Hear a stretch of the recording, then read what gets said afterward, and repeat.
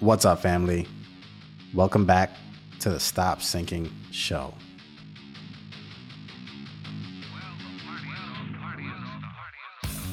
Today's going to be a quick one. I'm just here to try to make sense of myself. How many of us have never learned to ask for what we need? Or maybe we're so afraid to be vulnerable and put our needs out there in plain English because of the consequence of either being rejected if those needs, which are now clearly spelled out, aren't acknowledged or met. And I wonder if this is from childhood or some past hurt that caused us to start concealing our communication and start hiding it. But no matter how much we camouflage our desires or needs, we aren't insulated from the disappointment when the other person doesn't do what our heart wants. But many times we fail to even give them a hint on what that is. We expect people to be mind readers. We expect them to read between the lines.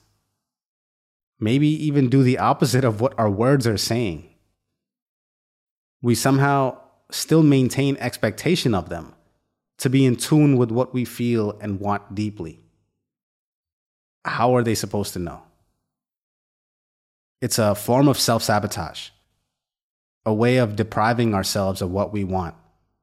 Maybe because we don't feel deserving of it. Maybe because of so many other things. We add weight to a scenario that doesn't need to be there. Maybe most of the times, people wouldn't just disregard what our needs are. No one is out there deliberately to hurt us. Instead, if we clearly spelled it out for them, most people would absolutely provide and meet our needs. There's a lot of good people out there, and people just want a clue. And even those past experiences that lent to this misdirected communication was probably because it was our communication that failed in the first place. It's a self-fulfilling prophecy. It's a self-fulfilling loop.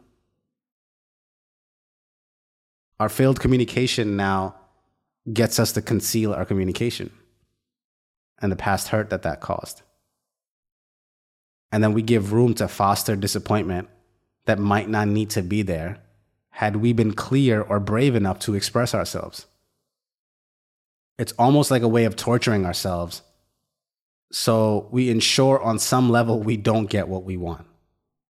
Or maybe it's because we want what we want, but it would mean more if the person just understood it without us having to say it clearly.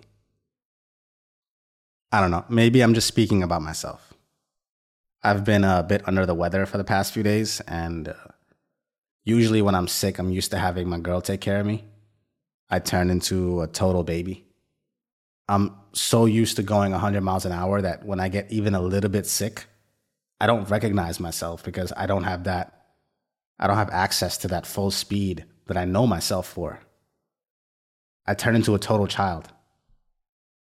And over time, she has learned to ignore what I'm saying and has just become attuned to what it is that I need.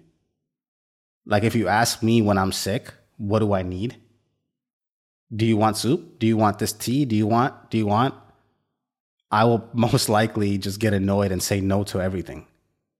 I don't have the energy to think about it, nor do I want the person to spend the effort to make me something that I can't consume. I don't want to make that decision. And there's so many thoughts all packed into that one moment. It's like, I just want them to do whatever they want and they think I need and leave me out of it. And if you listen to what I'm saying outwardly, I'm saying, no, I don't want that. I don't want the tea. I don't want the soup. And then essentially I'm put back in charge of my own care. And I'm a baby. I'm not in the condition to be in charge of my own care. I'm just annoyed at everything. And then I kind of end up deprived of the care I need. And I have no one to blame but myself. And my girl not being here and me being halfway across the world, the person who feels most responsible for my well-being right now is my mother. And my mother, maybe because she doesn't know me as well, or maybe she's afraid to push past what I'm saying in case I get mad, she just leaves me be and takes what I say at face value. So she will listen to the no. She will listen to me saying, no, I don't want the soup. And then I will end up without the thing that I need. I will end up without the soup. And again, I have no one to blame but myself. I wonder how many other places in life I do this. I wonder how many other things are denied to me by me because of my unwillingness or inability to voice what I need. And I still somehow feel disappointed that the other person didn't push past the initial roadblock to get me what I need anyway. And I've learned to have a true bond, to negotiate effectively, and honestly, to have a true bond. You will encounter roadblocks, protests of ignorance, a refusal to communicate. It isn't out of the ordinary to have your partner or the other person in the relationship just brush you off. It is the deliberate effort to go beyond that to maintain the beauty of love, to meet the needs and requirements of your union that leads to effective communication, to effective negotiation. You have to be willing to climb over that initial wall presented to you. Maybe that's just an excuse and a way for me to justify that people should be mind readers and meet my needs anyway, regardless of how many defenses I put up. But I can't help but feel it's what's needed to see what's beyond the wall. And the ones who we have deep connection with are those who end up having a view beyond what we guard. And if our standing guard doesn't change, it becomes dependent on the other person to do what's in their power to see what's beyond. Or they get grouped into the same category of people who never see the other side of us. I mean, we could just let everyone in. We could just stop building barriers. We could just stop being gatekeepers to our heart and desires. We would probably suffer less. We would probably have a better chance of receiving what we truly want. But what's the fun in that, right? If we don't build unnecessary puzzles and overcomplicate the simple things, then we would have to set our sights on bigger problems in life to solve. Who wants to do that?